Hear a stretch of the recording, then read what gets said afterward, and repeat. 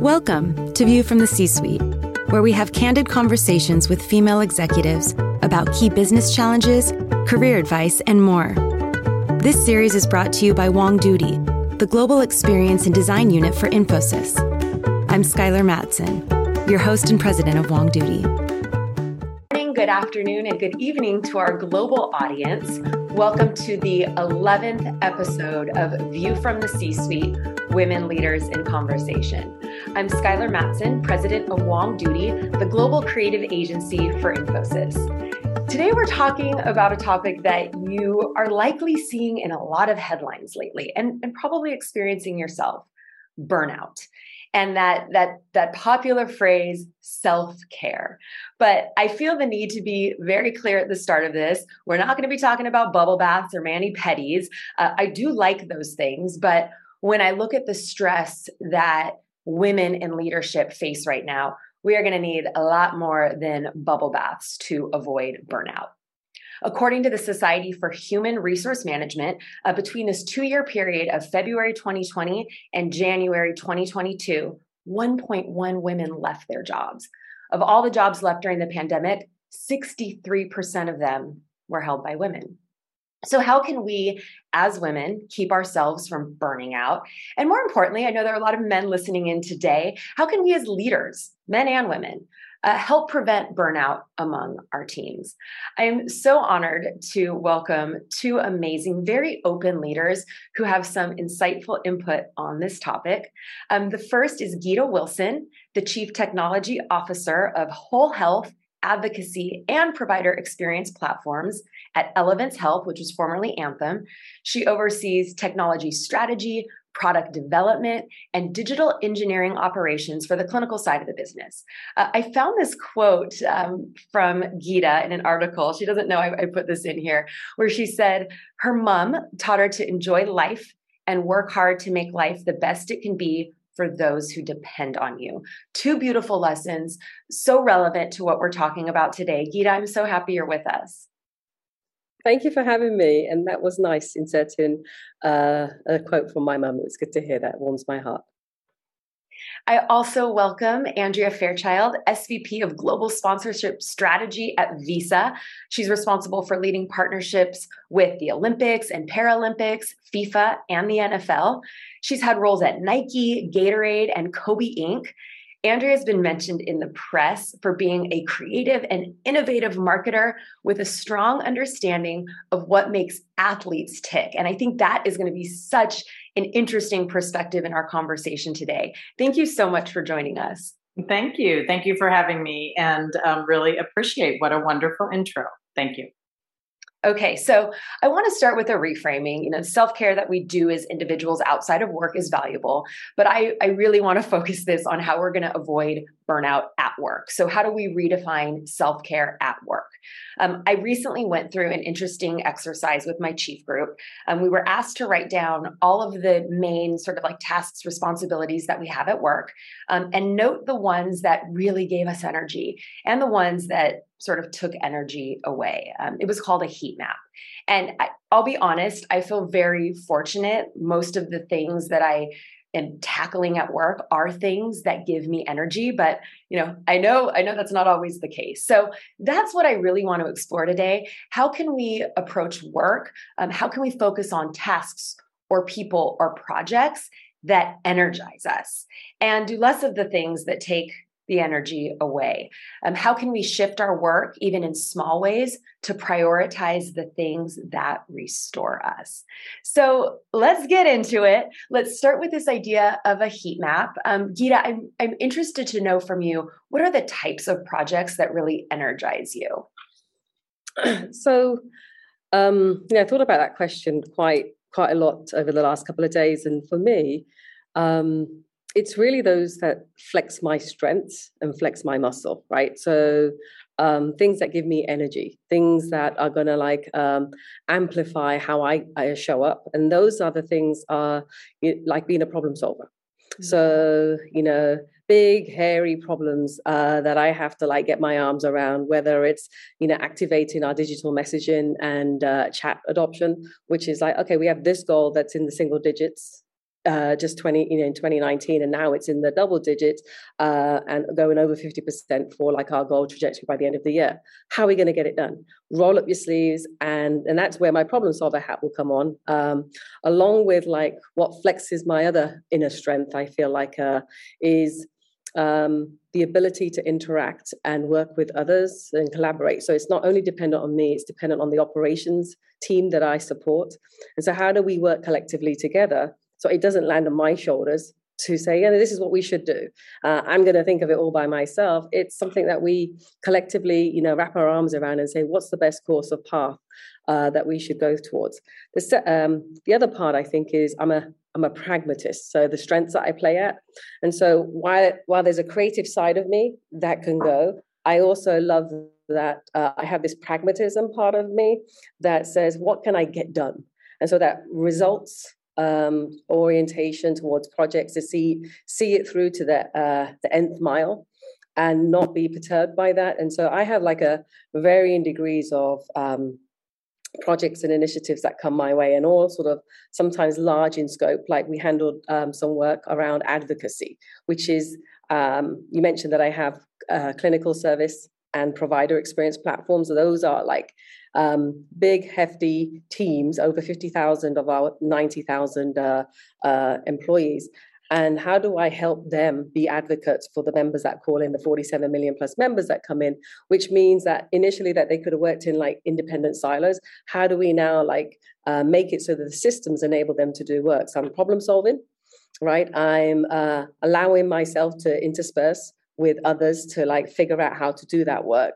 But the pragmatism of it is going to say, it's not going to be 5 years away. It's going to be something that we do this year, and we make ground, and we take ground in doing it. So I think also being able to bite-sized chunks of the work that are maybe large in nature are going to be important for me. So that's just a couple of opportunities that I think, things that energize me. The last one I will say is a little joy. I like a little fun. I like a little mischief too. And so, if I can intersperse those moments or those bursts of joy, even if it's celebrations that we do, like the advocacy initiative that we're doing this year, or activated this year in our ongoing journey, was, oh, why we have one system that ordinarily would have served this population and that population. How do we blend those together? And I see activation between the two teams coming together. That's a little joy moment. It's like, hey, celebrate. We haven't finished completing it, but we'll do some of those moments where we step back and we, it's almost like admire your grass once you've mowed your lawn, right? It's like, I haven't finished it quite yet. It's halfway through, but it doesn't matter. I still appreciate the moment that I actually got out and I started to do it, right? And so I think sometimes for me, the joy moments are about just wherever you are at, take a step back and appreciate the work that you're doing and the work that you've done, and intersperse a little fun in it as well. That's so important to sort of remind ourselves to pause and celebrate how far we've come versus sort of waiting till this whole big thing is tackled. And I do think that that's very likely energizing for your team as well, as much as it is energizing you as their leader. So Andrea, get in here. What about what do you find the most energizing as part of the things that you do?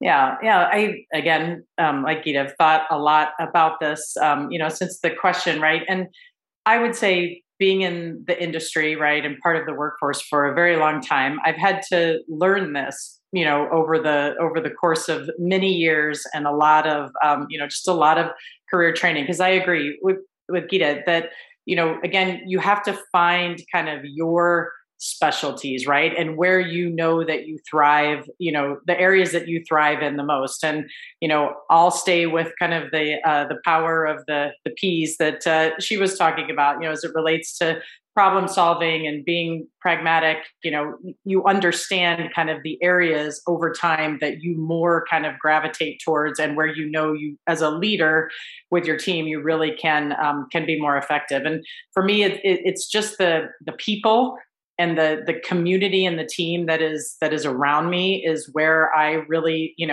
grab energy from. The higher level that they are given to be creative and take risks and, really think differently gives me so much energy to see where all of that comes from and what some of those great ideas are.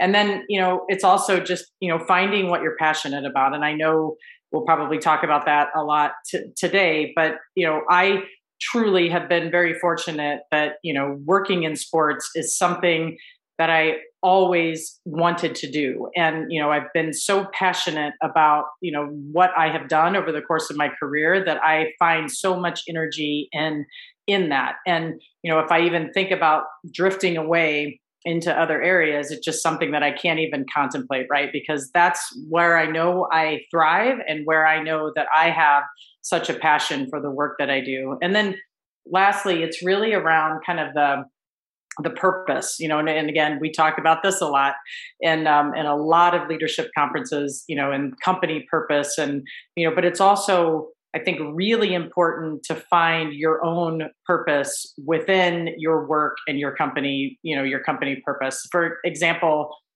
women's sports and, empowerment of women through sports and advancement of that has always been a big passion point of mine. I worked in global women's sports at Nike.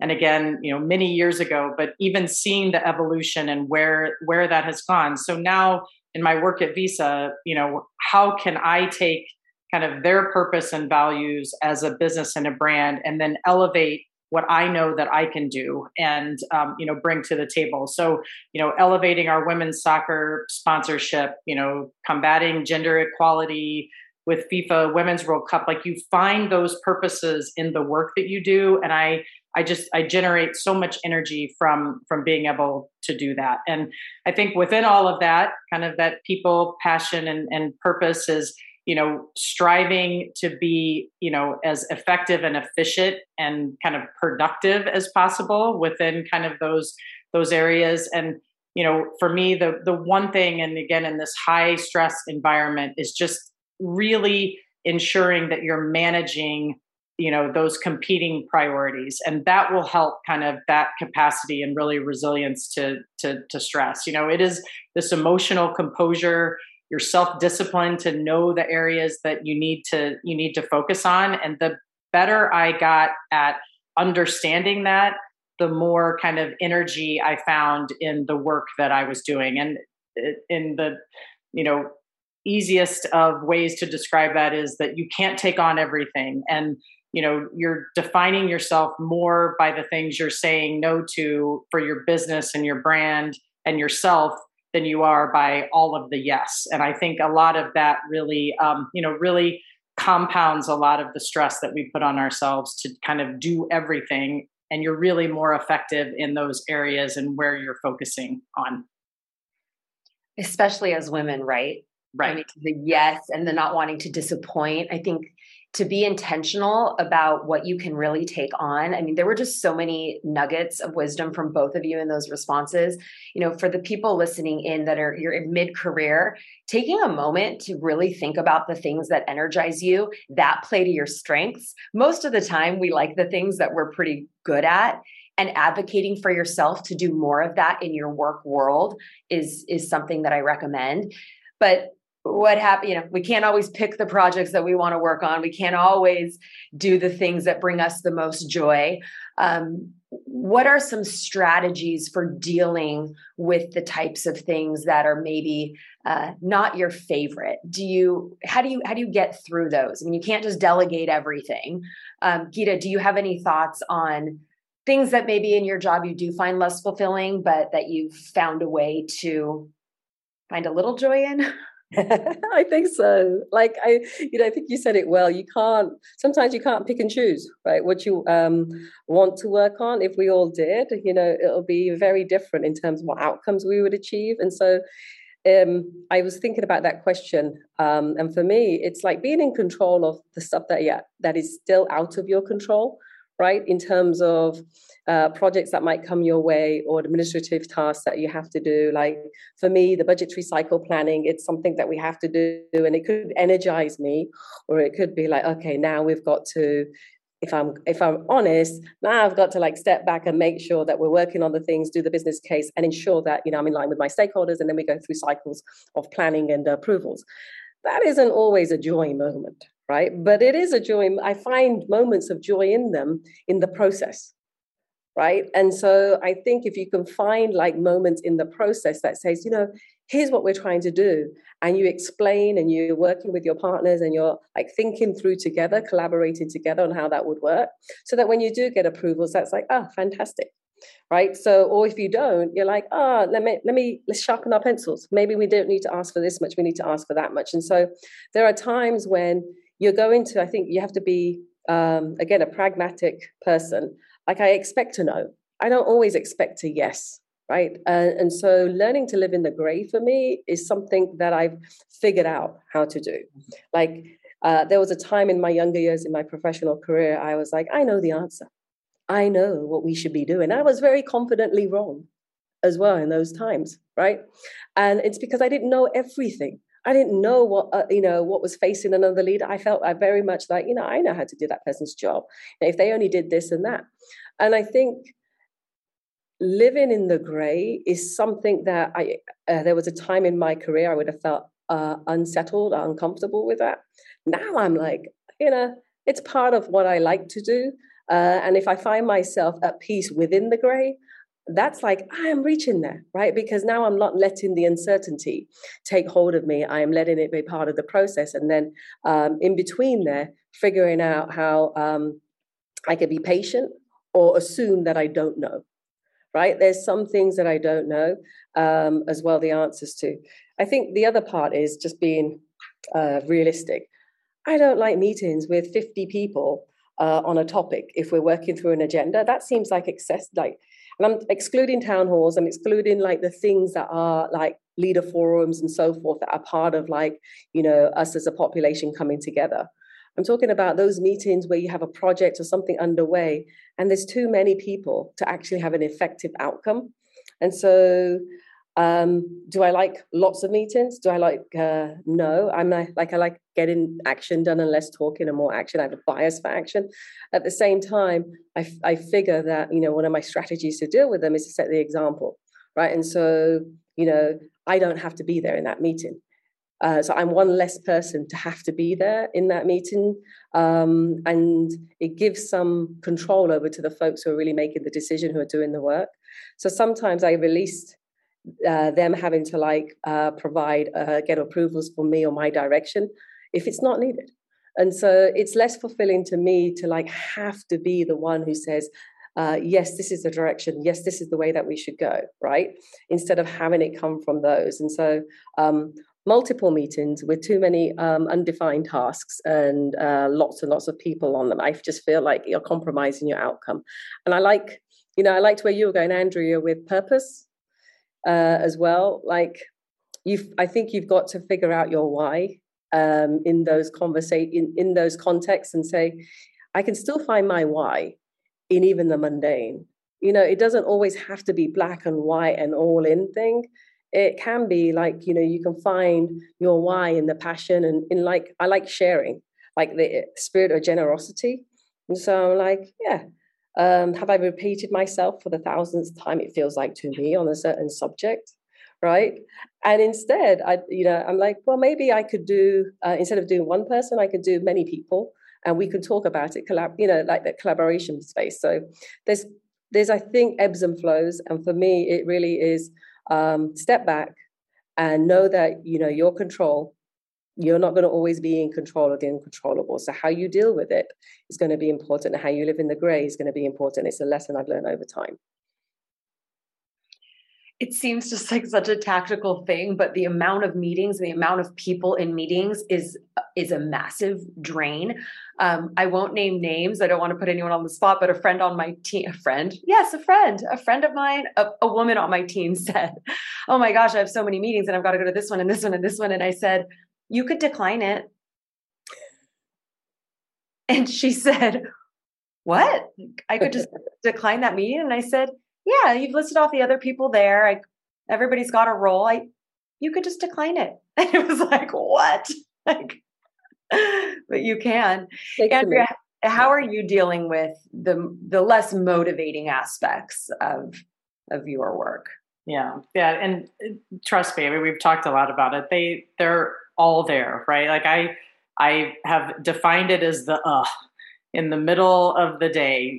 We have so many kind of tasks, right, that need to be done and are all part of kind of, just, things that we have to do within the business. And I think first and foremost is just understanding that not everything is going to be up here and like the most motivating, exciting work that you are doing. There is a lot of in between there that that we all have to deal with. And I think you said it best, Skylar, too, like being able to, and I think this is over time, right, within my career as well, is understanding that I don't always need to be in the room. And there is balance there. And the more I came to terms with that, that helps me stay motivated kind of throughout a lot of that. And the moments where you have to kind of step away and do some of the less kind of creative thinking and work that, that really does energize you. And the more kind of understanding of that, the better off that we will all be. And then, I think that staying motivated too is in the areas that are more draining is finding kind of the, again, we're talking about the purpose, but, my purpose now in being there is to, influence and bring others along through the process. It isn't about always having the answer, which again, we talked about this. It's something that I felt that I always needed to have as well when I walked in the room. And some of the greatest advice I ever got is you don't always need to be 2-3 steps ahead of people. The greatest gift you're giving is to allow others to get there, right? To get there on their own and show your ability to influence and take others along, right? And I think that part of it in a lot of these draining tasks is like the idea of bringing others along, and this idea, in this teaching and learning and understanding that others, can learn from you. That's probably the way that I think about it now. And these kind of tasks that we have is to stay motivated in what I'm teaching and how I am leading by example, kind of in these specific areas. And that motivates me within the kind of tasks that are in the yes. Formal term, business jargon, That's right. It's the meetings are just they're back to back to back to back. I really can't remember the last time before a meeting I looked at it and went, okay, what is this meeting about? What is my role in this meeting? What's my purpose in it? What's this meeting's purpose toward the larger thing we're marching toward? And then also something we brought up, our strengths. Like, what strength can I bring to this meeting? Like, that might motivate me a little more, even just to show up to it. But we're moving so fast, taking those moments to pause and really think, what is the purpose of this? How can I best contribute? It's a helpful reminder to all of us, because sometimes it's just into the next. What is this meeting? Who is it? Huh? Like, I'm just here because someone threw it on my calendar. So sometimes we need a break. Everybody needs a break. Geeta, I'm curious to know, like, throughout your career, have there ever been times where you've taken a break, or you've had an intentional, moment, week, whoever knows how long, month of rest that restored you? And did you come back differently after that? Yeah, I think I've had various moments over my career span. And it's funny because they resulted in outcomes I never would have predicted. So, for instance, when I've got 4 boys. When I got pregnant, with my first one, I was very naive, right? I didn't know much in the working world. I was working, and I thought to myself, I just want to be a mum. And I think that's important, like, to understand what you want to do, right? And so for me, it was like pretty black and white. I was a pretty black and white thinker, and I was like, I want to be a mum, and I want to be all in. And so I was, and I graduated, was in a role, and I thought I'd leave that role. And I would dedicate full time to being a mum. for my first child, and I read all the books, and I was very excited, right? And then when the time came, I was in the UK, from the UK, and I got maternity leave. It was about 3 months, I think, then, and I handed in my notice that I won't be back, and I didn't feel any way about it. It felt like really right to me. And then during the course of that time, I felt like, oh, you know what, let me find something. Me and my husband talked about it. I said, let me find something that will allow me, and this will sound really weird, allow me to be with my son and also allow me to do a little work and get a little pocket money, right? So I actually went and applied for a cleaning job in a factory, and then another one in a factory. And I didn't, because I felt like I knew who I was. And it didn't matter that whatever the job was, it didn't define me. I knew who I was, back to what Andrea said. In the same time I was doing that, my old workplace called me back. And they called me and said, hey, Geeta, would you mind doing some extra work? I was like, yeah, sure. When? Because I don't want to be away from my baby. And they were like, do it in you can do it whenever you want. I'm like, what? Like, what? Like, just imagine, my son is 26 years old now. This is 26 years ago, right? And so I was like, what? Come in whenever I want, like, and hand in the work? And I said, yes. And so AOL internet, or modems at that time, I got a remote work opportunity 26 years ago, working from my home, which I never could have predicted had I been so insistent on seeing things or planning for what I thought I had to do. So I think, understand that when you need a rest, or when you need to make a decision for you, make a decision for you, right? And sometimes me and my husband will have conversations and say, okay, who's on first in their career? Is it you or me this year? And we'll have that conversation. And if it's him, I'll like say, how do I make it so that I'm less intense and you're more intense? So I think, just acknowledging that you can't be superwoman. We all can't be superheroes here. That, listen to yourself, allow yourself room, and welcome the unexpected, because you don't plan for everything yourself. So that wasn't early on, like 26 years ago, I learned that lesson, and I felt like, it's okay. If I make a career decision because I want to, yes, I would love to work for this company, but I want to travel 20 minutes. That's a decision I needed to make so that I could juggle between that and get taking care of my kids. It was a decision I made and was very comfortable with.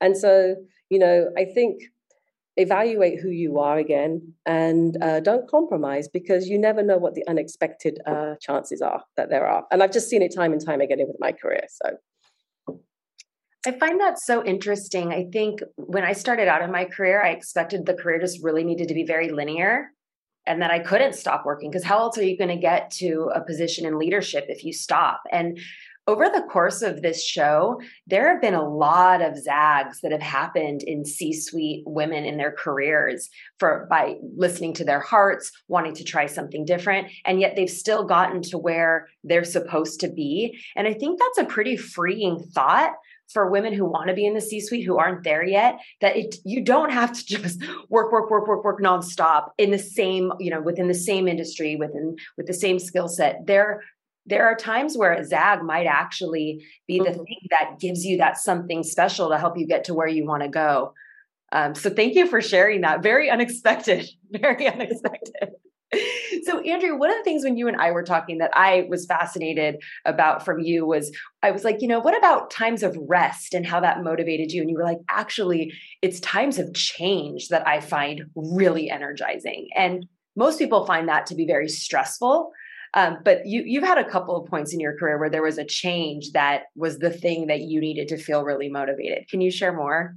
Yeah, absolutely. And I love that that past story is just so great. That's a time of change as well, and not kind of knowing where things were going to end up, and we're all dealing with it so much now in this new environment, right? Kind of post COVID and in our work careers. So if anything, I have always found kind of energy in change, and not running from it, but really embracing it and finding such energy in the challenge. And just from a business perspective, one of the kind of biggest courses of change when I was at Gatorade And again, this was many years ago. And, we all know such a great, iconic, sports brand today. But at the time, there was a lot of organic growth within the brand over kind of like, the 80s all the way into 2003. And then, they hit a point where the kind of macroeconomic headwinds really started to hit the brand, overall. And I had joined about that time, and there was a lot of pressure, right? Like when things are going great, everyone is happy and there's energy in the room because things are going great. When they start to go in a different direction, there's a lot of kind of road bumps along the way, including layoffs and just a lot that of heaviness that happens in an organization. But we found kind of the energy in understanding the true why of the brand and the purpose of it existing, and really started to challenge kind of this conventional wisdom that, why is Gatorade only a beverage? We thought outside the norm and really thought about how to kind of re-engineer and think outside of what it could be. And that kind of evolution of being just known as a sports beverage to then being a sport nutrition company. And, that kind of evolution and problem solving, which we talked about kind of in the beginning, and disruptive thinking was really like probably the most energizing time of my career. It was hard. And, I always say that if it wasn't hard, everyone would be doing it. So, you got to really push the envelope and think about it. But the energy that came from just every little success that was happening along the way, to think, and we had no kind of boundaries of kind of innovative and thinking that we were able to do to kind of reestablish the brand. We got true to our target again. And, we became that leader, and being emotionally connected to athletes and being synonymous with sport where you see it today. But, riding that wave of really driving that change and seeing, year after year, just the successes start to continue from a business perspective. There was just nothing that was a greater feeling than that. But what I will say is a lot of times there, everything with that is there are peaks and valleys, right? And, those valleys are the hard part, but you have to embrace that and find, again, the motivation to get to the peak and to keep driving towards the peak. And I know, again, talking about just things that personally what makes you thrive and what makes you, really energetic around your work. That's it for me is, thinking about new ways and driving change within an organization. And I think it goes back to that purpose, and once you know that, and once you understand your passion, then, just like the sky is the limit of understanding where you want to go and the gifts that you have to then bring to an organization and be at your best.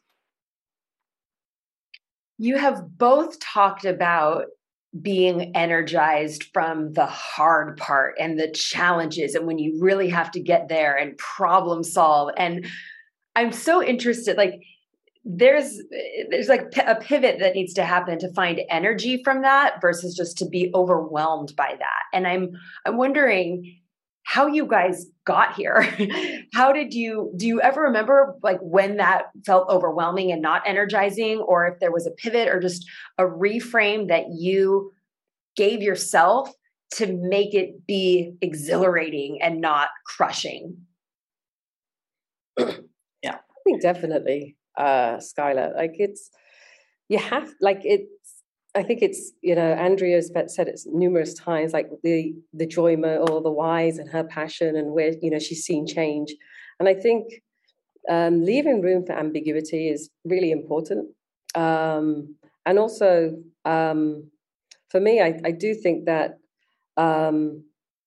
being really receptive to whatever is it, whether you can't tell in the moment. There's a recent... she was a tremendous inspiration.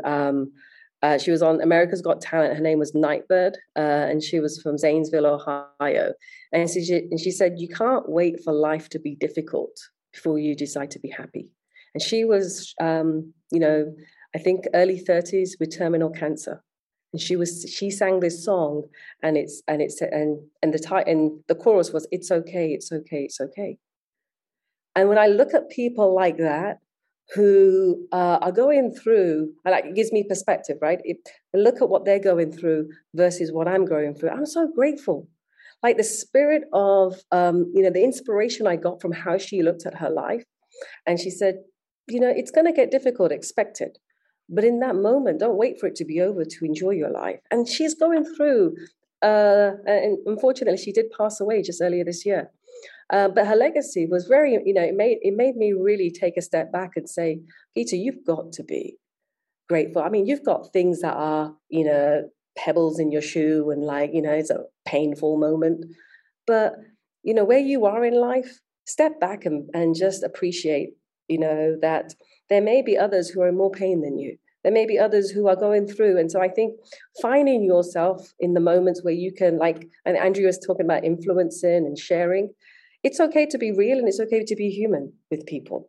It's not cool to have a facade. When things aren't brilliant, I think you acknowledge it and say, you know what, I'm having a tough time at the moment, but I'm choosing to be happy, or I'm choosing to still find joy. And that's an intentional psychological change that you do. And it's almost like wherever I find myself with the cup getting full with tension, you've got to release it. And releasing it means I walk away. Releasing it means, you know what, I'm not going to think about it more. I go to bed. And don't give it the mental space don't give it the mental blockage that you're facing, and say, you've got to release whatever tension that is, whether it's with a project, whether it's with a situation at work, a situation at home. Find a way to switch gears and either go for a walk. I'll eat some ice cream, butter pecan. It's quite nice. But find a way, read, right? Digital detox. Find a way to stop those moments. And for me, it's really healthy that the weekends are preserved where I can. I remember working for someone, a president of in a former company that I was with, and they made it so that it mandated from Friday evening at 6:00 till Monday morning at 6:00. There was a digital detox, no emails, no texts. And you're like, really? Yes. And so her example cascaded and shadowed down to the rest of us. So that still stays with me today. I see more than ever now that I need to give space for not just myself, but when I do that, I give it to others too. So I don't email during the weekend unless I've got a stability issue and we've got, our lines are down and I've got to get the call centers up. But if I'm just trying to send a note, I've got to be cognizant that I'm giving others work to do in that space, and maybe I shouldn't. So those are little examples of where I've found value in being truthful to myself, and also giving space and room to release the tension and walk away or do something different, or be mindful about the shadow that I cast as well. Butter pecan. I know. And I just want you to say it again. It sounds so beautiful. So I am so engrossed in our conversation. I haven't been able to pull myself away to our audience Q&A, but they are flowing in, and we have about 7 minutes left. And there's a great question here from Stephanie Payrola. We haven't gotten into this yet. You were just starting to get here, Geeta, about how do you coach and help your direct reports who see you getting burned out? Who you see getting burned out. So you're looking at your team and you're seeing signs of things. How can you help them? Andrea, are there things that you do specifically? Well, I think, I have kind of the principles, right, that are important, just overall, not necessarily getting kind of into the tactics, but, I really, with my team, want to create this sense of community, right? And giving that support to one another is to me, and being connected, especially in this environment, right? It's never been more important for us to feel connected, supported by one another and our teammates, and having moments where we're uplifting one another. And, I think that acknowledgement of each other's contributions is something, and that sense of community and understanding that you can lean on someone and show your vulnerabilities that I don't feel early in my career were something that was ever a possibility, right? Like you had to always be on. If you weren't answering your email every minute of every day, it was suddenly like you weren't good enough or connected enough. And, I think just really focusing on that sense of community, building relationships with one another and showing how, you support your team and allowing those team members to support one another. And then, I really thrive on kind of this having an open door to understanding diverse opinions and really expanding of the network around us, right? And I think the more that encouragement falls into place, right, it is that sense of connection that is so important. And when you're seeing individuals getting overwhelmed, stepping in, allowing another team member to come in to help them, encouraging them to kind of take the time, these kind of wellness moments, right? I've learned from so much experience. Gita talked about it as well. Like when I get overwhelmed, it's go for a run, do something that just takes my mind off of that kind of high stress situation. And I think just leading by example, ensuring that, you're kind of giving those guiding principles to your team is the best thing to do when being overwhelmed. And, I think Gita's example too of, and she still remember, talking about it today of an email policy that was put in place to give people the ability to step away. Right. And it was something that was enforced, but it, ingrained, and I can probably guarantee that she has taken some of those practices and carried them on to her own team as well. So it just is, building, understanding, what is really helping individuals on your team. Understanding their personal motivators too is something that's always been very important to me, because what motivates one may not motivate the next, and really leaning in on those specific things to keep people engaged and feeling really good and valued about the work that they're doing. So many good nuggets in there as well. There's a great question here from Deep T Ranhava. I hope I pronounced your name correctly. How do you balance a fear of missing out and having a seat at the table where these big decisions are being made with like executing and aligning to your strengths? Like you want to be there. These things are all happening, but I need to focus on this. Like, how do you get there? That's tricky. It's interesting because I think in your younger years, the fear of missing out is pervasive. Like, hey, they're having a conversation and you're not in it, and maybe you think you should be in it. And I will just say that talking to yourself about these things and saying stories to yourself about these things is also not healthy for you. And that fear of missing out is something that's really like the sooner you let go of that as a thought, the more liberating it is for yourself to like say, you know what, I'm needed when I'm needed. Or when I can, as I'm seeing, I'm being able to contribute. And there's a place, like, again, in my maturity, it was the fear of missing out. There was like, Andrea said it really correctly. There was a dog eat dog world that we kind of grew up in the ranks of corporate leadership in. And in order for someone to increase, someone had to decrease. Or if you as a woman, you had to kind of like pretend that you didn't have all of these other responsibilities. Like you weren't juggling a ton of stuff. Like I remember I wouldn't even I wouldn't even have any picture frames of my kids, right? Because I didn't want people to think I got 4 kids. How could I do my job?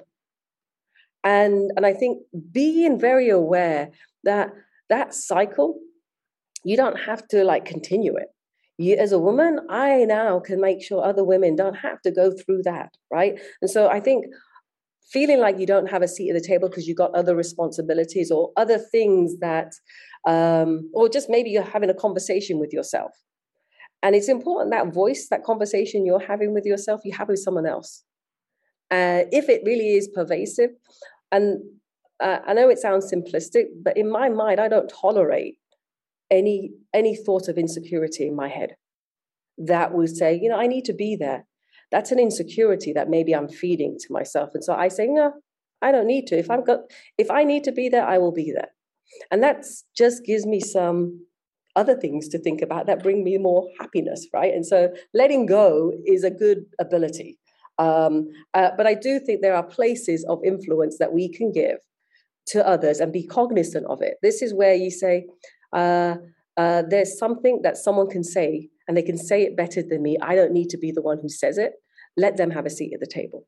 And I think being cognizant of that or bring in a context where you bring people together is important. I just think for yourself, don't harness these things around the fear of missing out. Eventually it hurts you because it feeds some of your insecurities that you may let flourish that you shouldn't have room for. But we have to be cognizant as women to create context where we can help others have a seat at the table too. Beautiful. We are at time. I want this to go on for 5 more hours. Maybe we can find time to do it later. Thank you so much. I jot down things that stick with me. And today they all started with a P: people, purpose, passion, pragmatism, perspective. You have left me with so much perspective, and I'm so grateful for this time. I'm so grateful for the audience that joined in. I'm sorry we didn't get to more questions. Thank you for being so engaged. Thank you again to my guests. You were so generous with your stories and really inspirational. That is a wrap on episode 11 of View from the C-Suite. Please join me next month when the conversation continues. To find out more about Wong Doodie's work transforming businesses through human experience, go to wongdoodie.com. If you're a woman in the C-Suite and would like to be a guest on this show, please reach out to me at womenleaders@wongdoodie.com.